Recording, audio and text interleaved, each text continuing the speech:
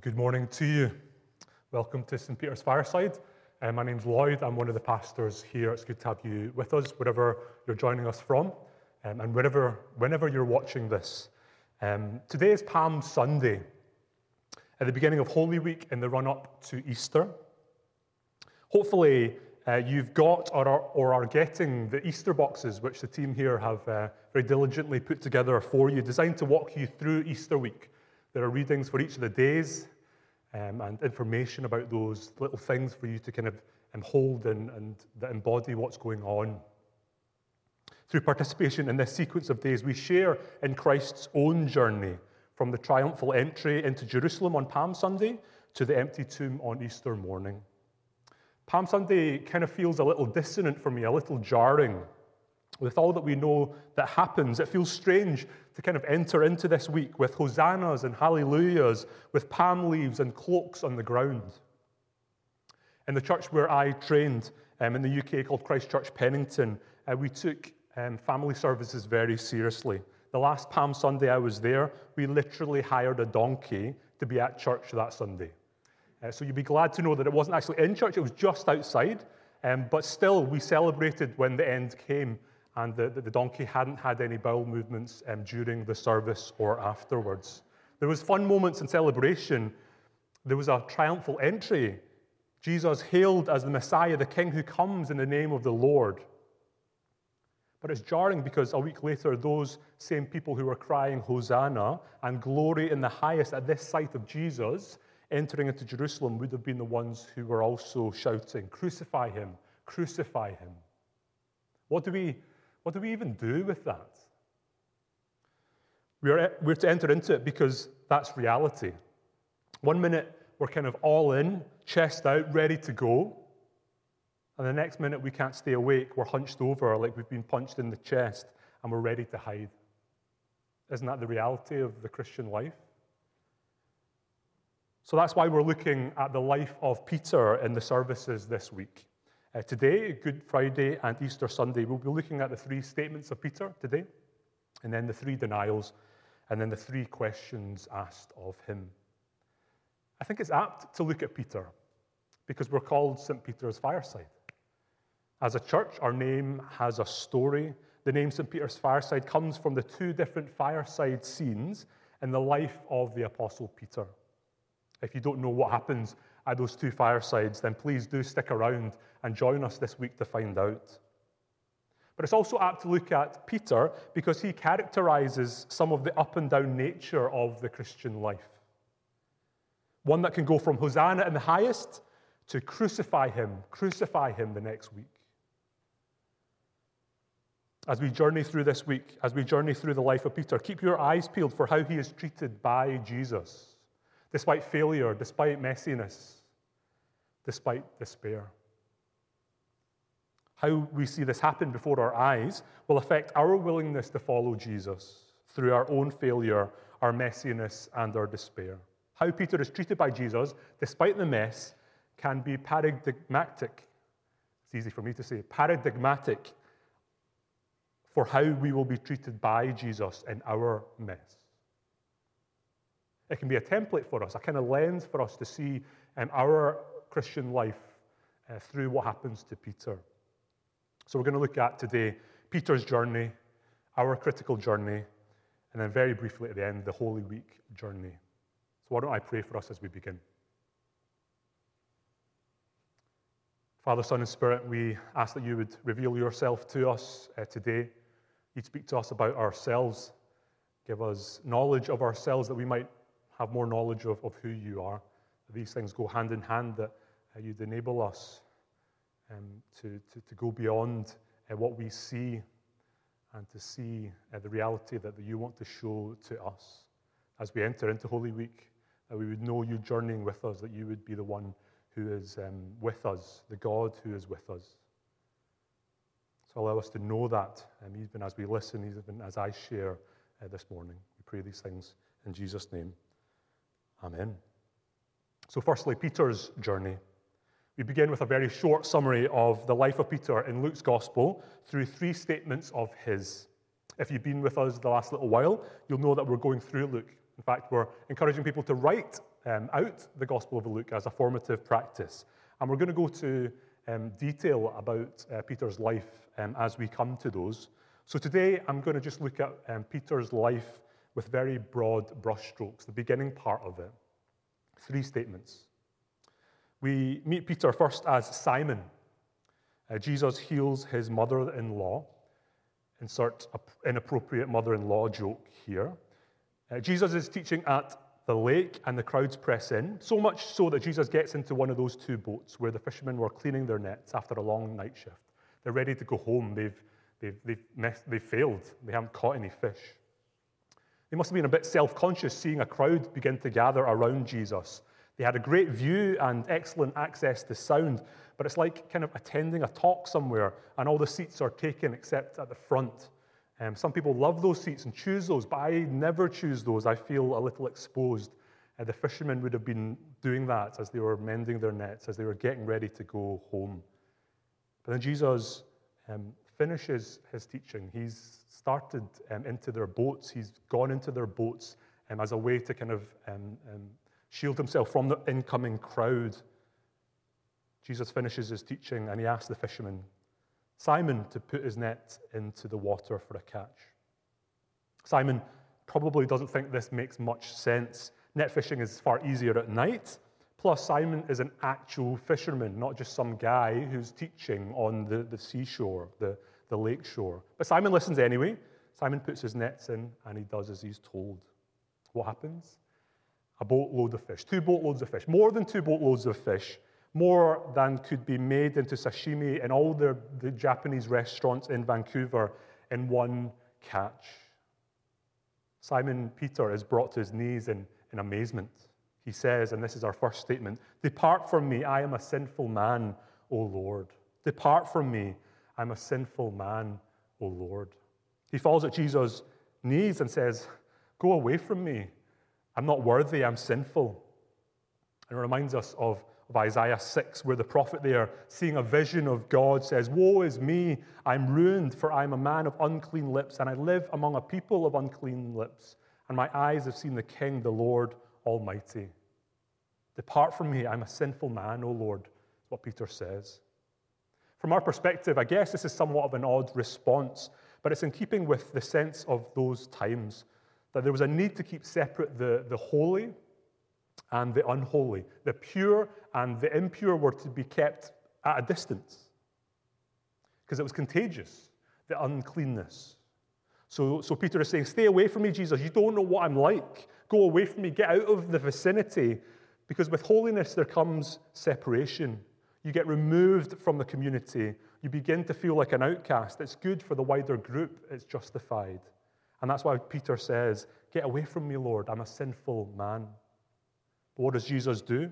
Does he run away? Does he put on one of these masks, some rubber gloves, some antibacterial wipe? No, he doesn't. He doesn't do that. He draws near. He says, don't be afraid. From now on, you're going to fish for people. He calls him. He draws near. He reverses that pattern of contagious unholiness with contagious holiness. He says, come follow me. I've got you. And that was at the beginning of Jesus' ministry. Later, after a while of miracles and healing and teaching, Jesus asked his disciples, who do people say I am? Peter is that keen person in class who sometimes gets the answer right, but only because they try and answer all of the questions and they have a 50% chance of getting them right. He's that type of person whose hands are so far up in the air that they need their other hand to actually hold up the other one that gets so tired, right? You know those people. He tells Jesus that people are saying he's John the Baptist or Elijah or one of the prophets. And when Jesus asks him, point blank, who do you say I am? Peter says this, the Christ of God, God's Messiah. This is our second statement. Peter gets it right, the Christ of God, that's who he is. You can picture Peter's smug face, can't you? Beaming smile, pointing to himself. Guys, I got it right. But what kind of Messiah was Peter expecting? What was he dreaming of? What kind of disciple did he want to be?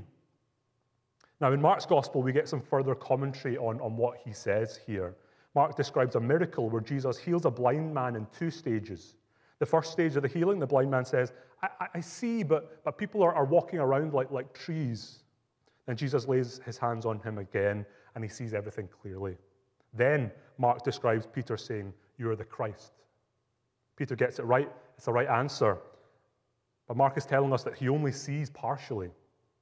Like the blind man beginning to see, but seeing people like trees, Peter is beginning to see who Jesus is, but actually needs some of his understanding to be shifted. Because just after that, Jesus tells him that he's going to have to die. That's what he came for. And Jesus takes him to one side and rebukes him. And Jesus says, "Get behind me, Satan, for you're not setting your mind on the things of God, but on the things of man." He says the right thing. He has the right answer, but he doesn't fully see what's going on. Like the crowds welcoming Jesus on Palm Sunday, they had a hope for the Messiah they were hoping for, but they were to be disappointed. Peter gets it so wrong that Jesus calls him Satan, says, "Satan, get behind me."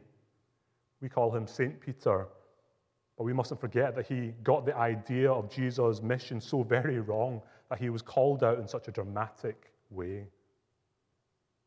But we mustn't think of Peter as some sort of idiot. He wasn't Dopey from Snow White and the Seven Dwarfs. Yes, he got things wrong time and time again, but he doesn't get discarded. He doesn't get shamed. He's on a journey. He is serious about following Jesus, and we see that in his life. When the going gets tough and some other disciples start leaving Jesus, Peter says, "Lord, to whom shall we go? You have the words of eternal life." Something has deeply changed in his heart. Jesus is doing something there, and he knows that Jesus is the one in whom there is eternal life. When Jesus tells his disciples he's going to be handed over to be crucified, Peter is the one who says, "Even if I have to die with you, I will never disown you." That's in Matthew. And our third statement from Luke chapter 22, "Lord, I am ready to go with you both to prison and to death." He's committed. He's ready to fight. He's ready for a fist fight, a sword fight, any kind of fight, really. He just doesn't know what kind of battle is going to take place. And so those are the three statements that we have. Such a breadth of experience, is it not? "Depart from me. You're the Christ of God. I'll go with you to prison, to death." And then later, as we'll see in the week, "I don't know you." And saying to Jesus, "Jesus, you know that I love you." There's so much that's up and that's down. What do we focus on? Just the shiny parts? Peter's life is a paradigm for our life of faith. It's up and down, it's messy, it's not linear, it doesn't just go up like a straight line. It's a bit of a roller coaster with ups and downs and loop-the-loops. Now, if I were Peter, St. Peter, Cephas, or which is what Jesus renamed him, that's why we call him Peter, that's the Latin version of the name. Cephas means rock or rocky. I would definitely have got people to call me Rocky. That's what I would have named myself as. But I'd certainly have got people, if not just to call me Rocky, it would have been to edit out those rough parts of my story. Those incriminating parts, I would have said, get those out. I'm too important a figure in the church to look like a chump like this. Do you realize that people are going to read about this in years to come? I don't care about your journalistic integrity. Out with those parts. But no, they're here. It's for us to reflect on the life of following Jesus, what it means to be a disciple, what kind of Messiah, King and Lord Jesus is that Peter follows. So today, however up and down, messy, non-linear your journey with Jesus is, take heart. Take heart from Peter's journey. We move on to our critical journey. We've said that that's Peter's journey, but we also have our own one. It's about our journey with Jesus, the lens that we see through Peter's story into our own story. Our lives of following Jesus are often messy. We know that perhaps all too well right now. So what I want to do is to present us with a map today. A map with stages that help us to make sense of Peter's journey and will hopefully give us encouragement on ours. It's from a book called The Critical Journey by Janet Hagberg and Robert Guelich. The subtitle is Stages in the Life of Faith. It's called The Critical Journey. Now, stage theory, which is what this presents, is an attempt to map out the spiritual journey to better name and to chart out the invitations of Jesus now. Let me just give a few words of preface for it. It's descriptive and not prescriptive. So it's not telling us what to do, but it's describing through many years of study and of research and looking into the Christian life of what a way to describe it is. It's biographical rather than biblical, though as you'll see, it kind of maps quite nicely onto Peter's journey. It does that quite well. So it's a map of the journey. Now, some people on Google Maps go straight from typing in the destination to pressing start. They think, okay, let's go, we're done. Others like to have seen where they're going to kind of get an idea. They type in the destination, they look at the route, they see what they're passing, what the traffic might be, which option to take, and whether that's a good estimate of time. I think it's the same here. For some people, this is going to resound well. Other people are just want to get there. There are 6 stages, okay, and a wall. 6 stages and a wall. Let me read the summary of the 6 stages, and then we'll look at the first 3 this morning. Stage 1 is the discovery and recognition of God. Stage 1. Accepting the reality of God can begin while one is young or can occur later through a religious experience or conversion. This conversion can be instantaneous or can occur over a long period of time. That's stage 1, discovery and recognition of God.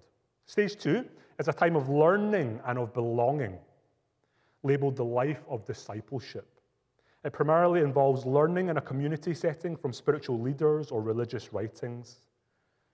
This is a quote from the book. Now, we stumble upon a set of ideas, a belief system, or a group of people who show us the light and answer our questions.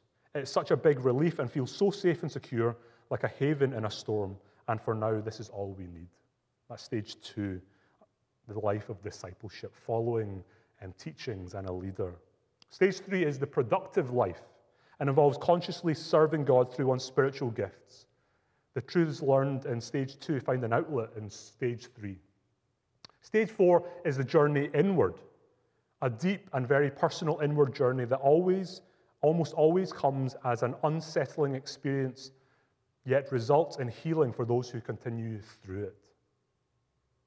In this stage, our former views of God are radically challenged. The disruption can be so great that we feel like we are losing our faith or betraying loyalties.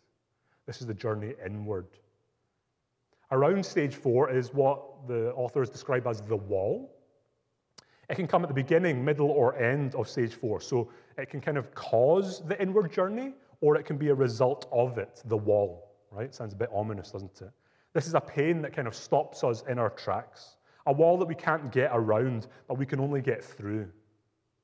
One of the surest signs of an invitation to the wall is of repeated struggles with the same type of issue, repeated patterns over a long period that now seem to get worse or come to a head. Spiritual crises, chronic family issues, job loss, repeated stresses, addictions, mental illness, total loss of faith, chronic physical symptoms, leaving several churches or ministers who are not meeting our needs, or noticing the same types of people showing up in our lives. We never choose the wall. We never choose to kind of go through that, but we're brought to it through something else. That's the wall in stage 4. Stage 5 is this. It's the journey outward, where our focus is outward, but from a new, grounded center of ourselves. At this stage, we surrender to God's will to fully direct our lives, but with our eyes wide open, aware but unafraid of the consequences. We possess a newfound confidence that God loves us fully, just as we are, warts and all. There is a human tendency to think that if God really knew us, God would not love us. And at stage 5, we grow into the full awareness that God truly does love us, even though we are never fully whole. God loves us in our humanness. He came for that. That's a journey outward. And finally, stage 6 is the life of love. where God's love is demonstrated through us to others in the world more clearly and consistently than we ever thought possible. By losing ourselves, we find it true that we find ourselves. God's presence is experienced in all our relationship, not just to God, but to others, ourselves, and the world. This is the life of love. This is, the pinnacle, you could say, of stage 6 of these stages in the journey. So that's a summary of the stages of faith from the critical journey. Let me just give a couple of quick points to note here. Firstly, it's not as linear as it sounds. I'm not, obviously, when I present it, it sounds like stages that you go from one to the other. But it's definitely not a timeline, but a map that allows you to see where you're going, where you've been, and to understand some of that, to place it within this framework. But it's rarely just one up. We kind of go back. It's a spiral often, isn't it? But perhaps when we look back on life, we see that we have been moving forward, but it doesn't feel like that. It feels like many times we're going backwards, or we're stalling, or we can't get out of first gear. And I think this stage theory, this way of seeing the Christian life, has helped me understand a lot of my own experience with church life and some frustration with that, for example. And some of the questions I've always wondered about kind of get answered here, or at least have a semblance of an answer here. I've always wondered, what makes some people harder and more bitter and brittle as they go older? What makes some people more soft and loving and kind? What is it that does that? I feel as if there are some answers here. The 6 stages, the next point is this: the 6 stages in the wall can be seen in 3 parts. The first 3 stages are described as the external journey. Stage 4 in the wall is the journey inward, and stage 5 is the journey. Stage 5 and 6 is the journey outward. So we have the sense in which the journey is external. We kind of do things in an external way for external reasons, and we do it externally. But then something happens that draws us inward, that challenges us to look beyond what we had known. And as we deal with that, as we allow that to shape us, we are changed, and that journey outward begins. So for some of you, this is helpful. As I said before, if it's not helpful, then that's okay. If you want more information, please do ask. Email me at LLEE@stpetersfireside.org. Perhaps someone could put that up on the chat, and I can give you more resources for this. We said that Peter's life is a lens, a template for us to see some of what goes on in our life. There is space to struggle. There is space to grow. There is space for the mess. And we see that in Peter's life and the way that Jesus loves him. Despite of him, there is hope for us. And as we actually look at the first 3 stages, we loosely see this external journey that Peter goes on. Stage 1, he kind of recognizes God. Depart from me, Lord, I'm a sinful man. Here we recognize that there is something behind it all. There's more to life than what we see. We are more than just skin and bones. The world is more than just matter and material. It's more than fish and boats. There is someone who is Lord of these things, who's able to know more than us about those things, even though he was a fisherman. It might be instantaneous or over decades that we get this recognition. It might be because of the beauty of the mountains or of the beauty of quantum physics. It might be because of intense suffering or overwhelming joy, but something drops, the penny drops. There is more to life than just me. There's a recognition of something out there. This is stage 1. And the thing about the stages is that people can get stuck in a particular stage. We can get stuck in stage 1 when we don't find and join a community to go on this journey with. And we never move on from this higher power idea to actually following Jesus. Stage 2 is this life of discipleship and learning.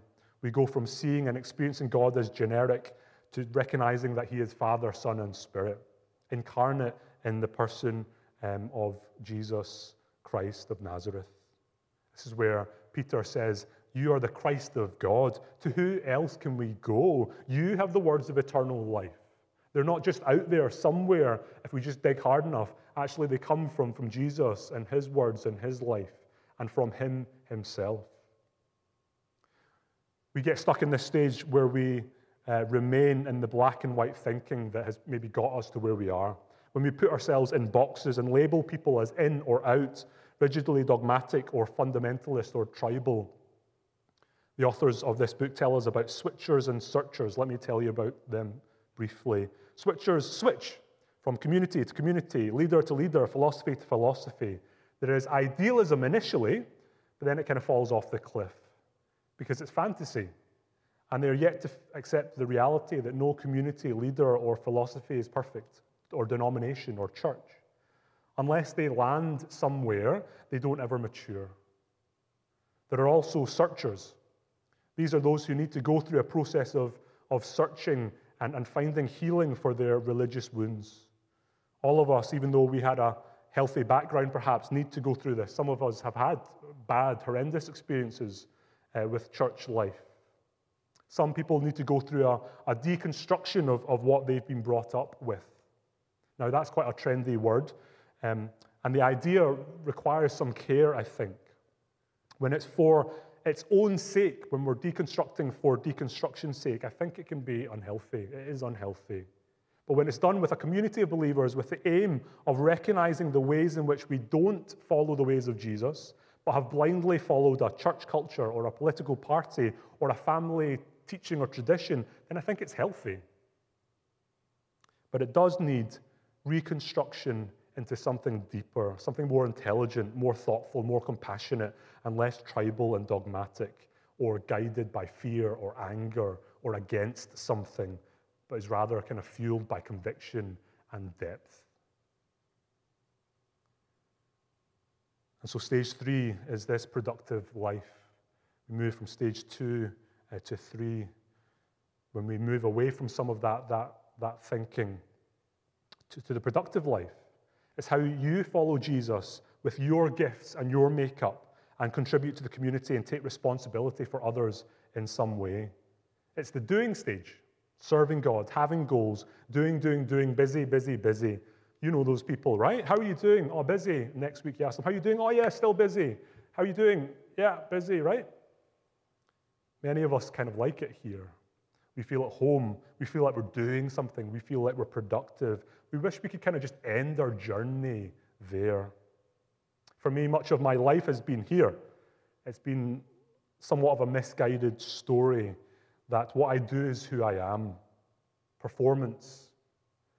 Performance then leads to perfectionism, because if performance tells me who I am, then I need to do it perfectly. Then if it's perfectionistic, then I'm going to have to get into pretense because I can't do it. I'm trying to please people with my performance, but I can't quite do it perfectly, so I'm going to have to pretend. And then there's pressure to prove, and you keep doing that, and it goes back to performance. It really is a vicious cycle. We get stuck here in stage 3 when we are run by ambition rather than obedience, on our own performance rather than God's will. Interestingly, before Peter says, I'm ready to go with you to prison and to death, Jesus, let's take them all on, we notice in Luke that there's a dinner conversation among the disciples about which of them was to be regarded as the greatest.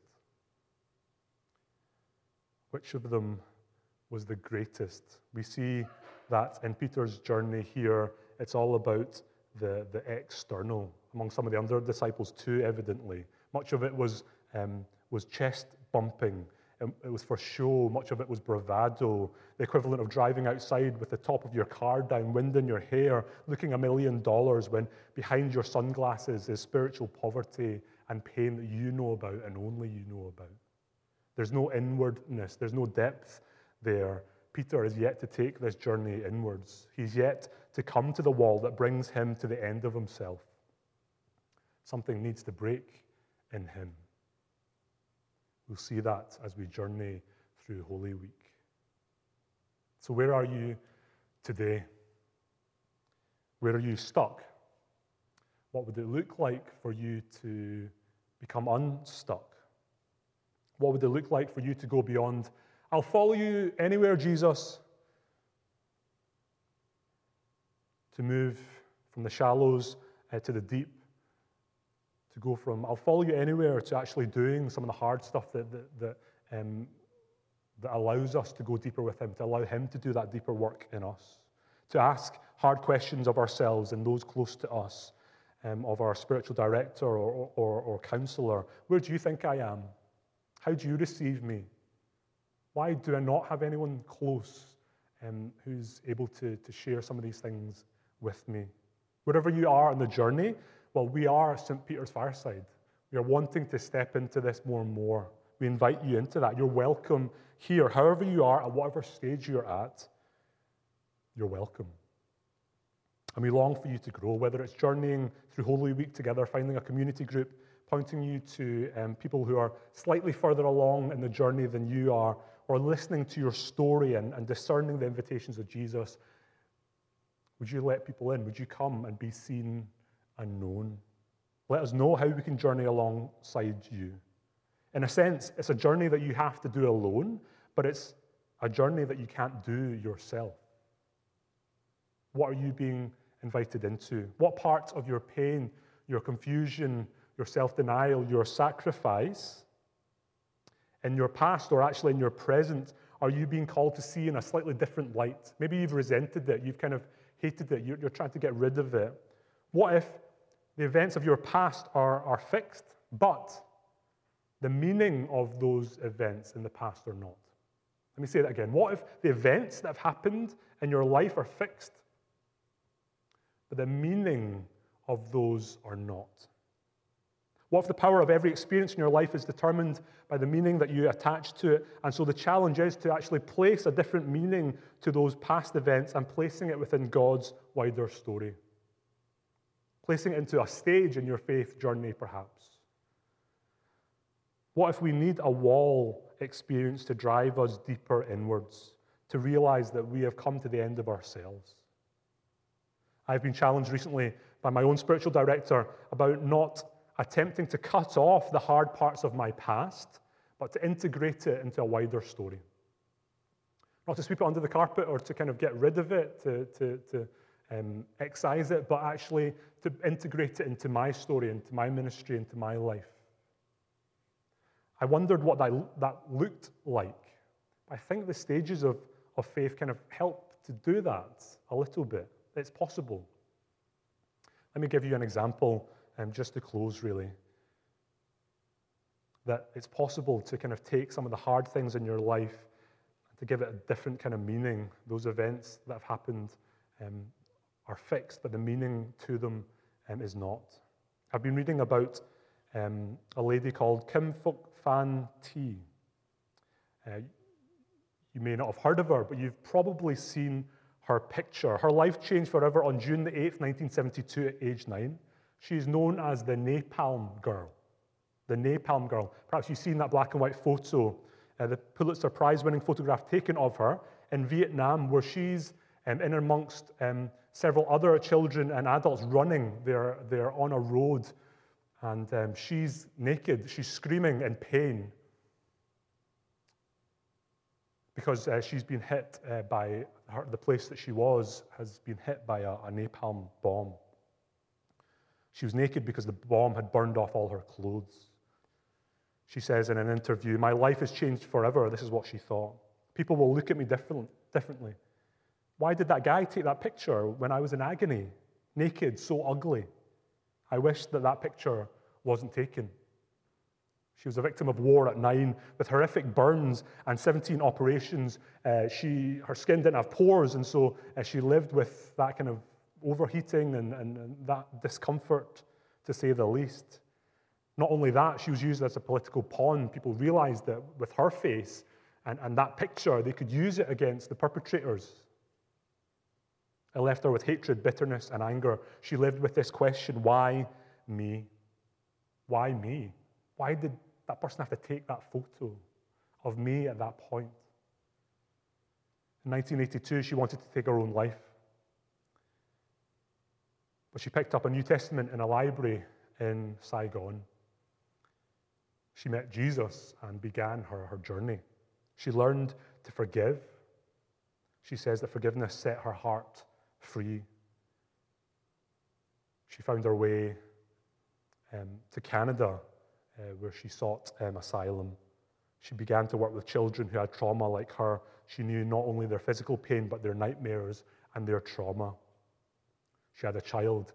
She knew that she would have to tell him about her scars. And she found that as she did, her son would kiss her scars and tell her that he loved her. With the children that she works with, she shows them her scars, integrates her pain and her suffering into her story. It's about the story of Jesus in her life. And she's built schools and hospitals and orphanages all over the world.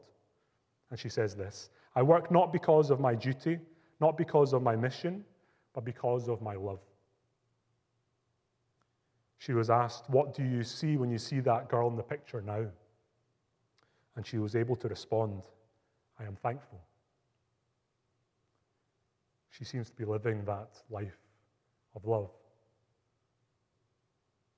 We long to see our church step into the story of St. Peter's fireside. All of us are invited into the various parts of the story, wherever you're at, whatever stage of the journey you're in, whether you're at the first fireside when things are falling apart, the second fireside, whether you're at stage 1 or at stage 6. Our hope is to live more and more into this story together, that we would embody that together.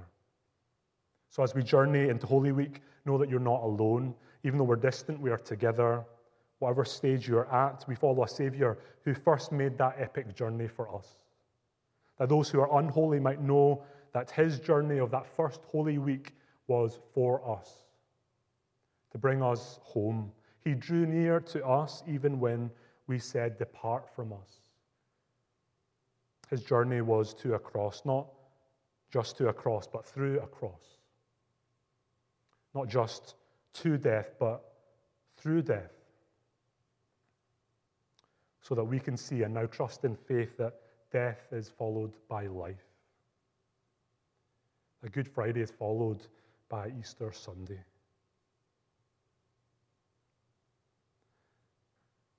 The Holy Saturday is followed by an empty tomb. That God works in and through this journey of life and death and resurrection, so that it gives hope to every aspect of our lives, that we can trust him as he works those things in our lives.